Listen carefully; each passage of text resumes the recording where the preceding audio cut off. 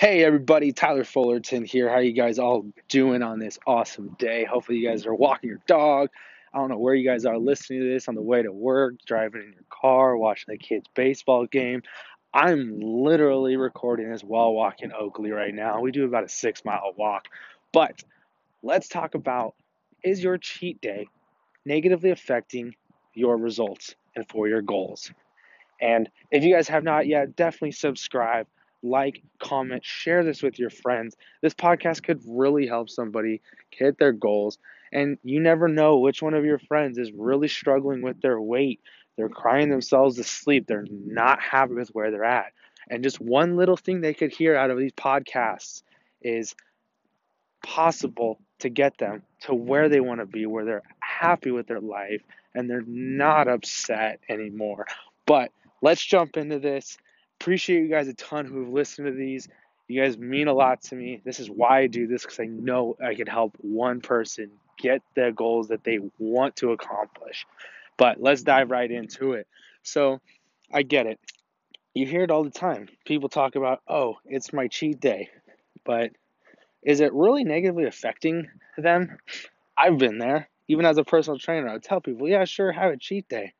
But as I learned and as I tested my own blood sugar levels and ketones with that as well, with the cheats, it's kind of scary of what I found out and the conclusion that I have with doing the cheat days, even on just one day a week. Just one day a week can negatively affect your entire week of good eating. But like I said, we hear it all the time. Cheat day, most of the time it's on a Sunday. But that one day can literally ruin your entire week. And this is what can happen when you have your cheat day. You eat clean all week. You worked hard. You did keto. You did low carb all week. You hit your macros. You hit your calories. You're getting awesome results on that week. You even went to the gym every single day. But Sunday, you know that you get to have your cheat day. So you have that cheat day. You drink that Dr. Pepper. You drink all the soda. You eat that ice cream. You eat that pizza, and you go out with the family and you have that big giant cheeseburger with fries. Shoot, you might even have the loaded fries. You guys are in Arizona, you guys get animal style, the In-N-Out. So you have that day, feel good for a couple minutes of eating it, but right after, you feel terrible. You're bloated, you're super heavy, you're sluggish. You're like, why did I just do that to myself? So it's always funny whenever I'm thinking about like having something bad. I'll think of my why. Two, I'm like, what in the world? Why did I eat this? This isn't going to help me whatsoever. It was not worth it. But let's go along with it, guys. Every cheat day, every single Sunday. Okay? You think because you have that cheat day, your whole next week you're going to eat clean and it's going to fall right off and it's not going to negatively affect you. But what I've found is when I'm testing my blood sugars after that cheat day on Sunday and testing my ketones and stuff, it usually takes me about 3 to 4 days to get fat adapt, start using my fat as energy, and not use the glucose, because all of those carbs and sugars that you just took in that one Sunday can literally take that long for the body to convert to start using its own glucose like it does with mine. Look, guys, I test myself on this. I would never talk about it if I didn't actually do it on myself.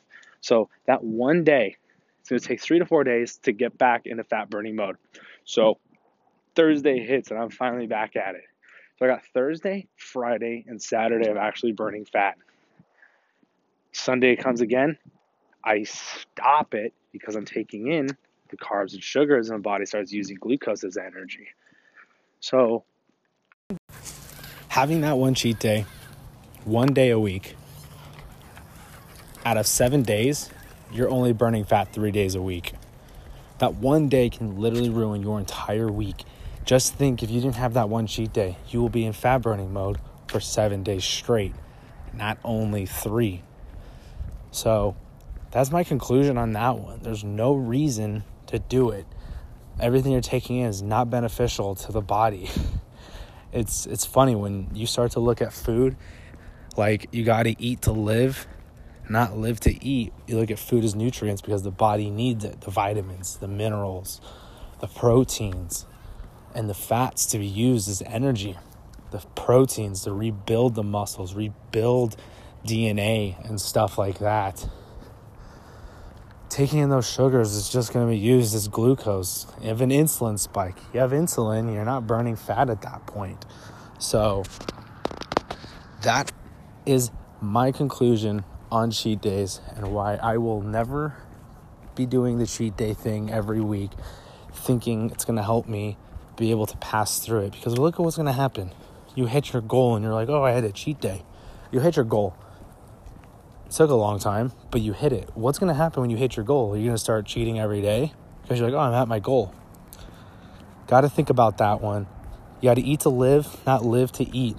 Looking at, when you start to look at a healthy plate of vegetables and protein, vegetables and meat, you're going to be like, that's protein.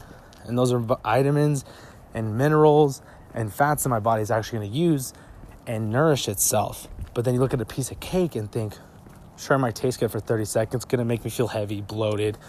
It's going to stop me from getting the results I want. And it's literally just carbs and sugars. It's going to do nothing for the body.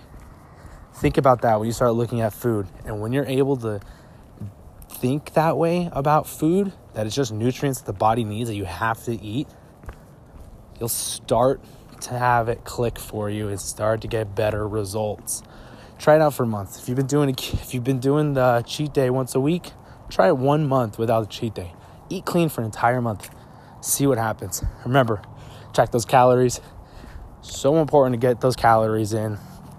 And with that, guys, that is it for tonight.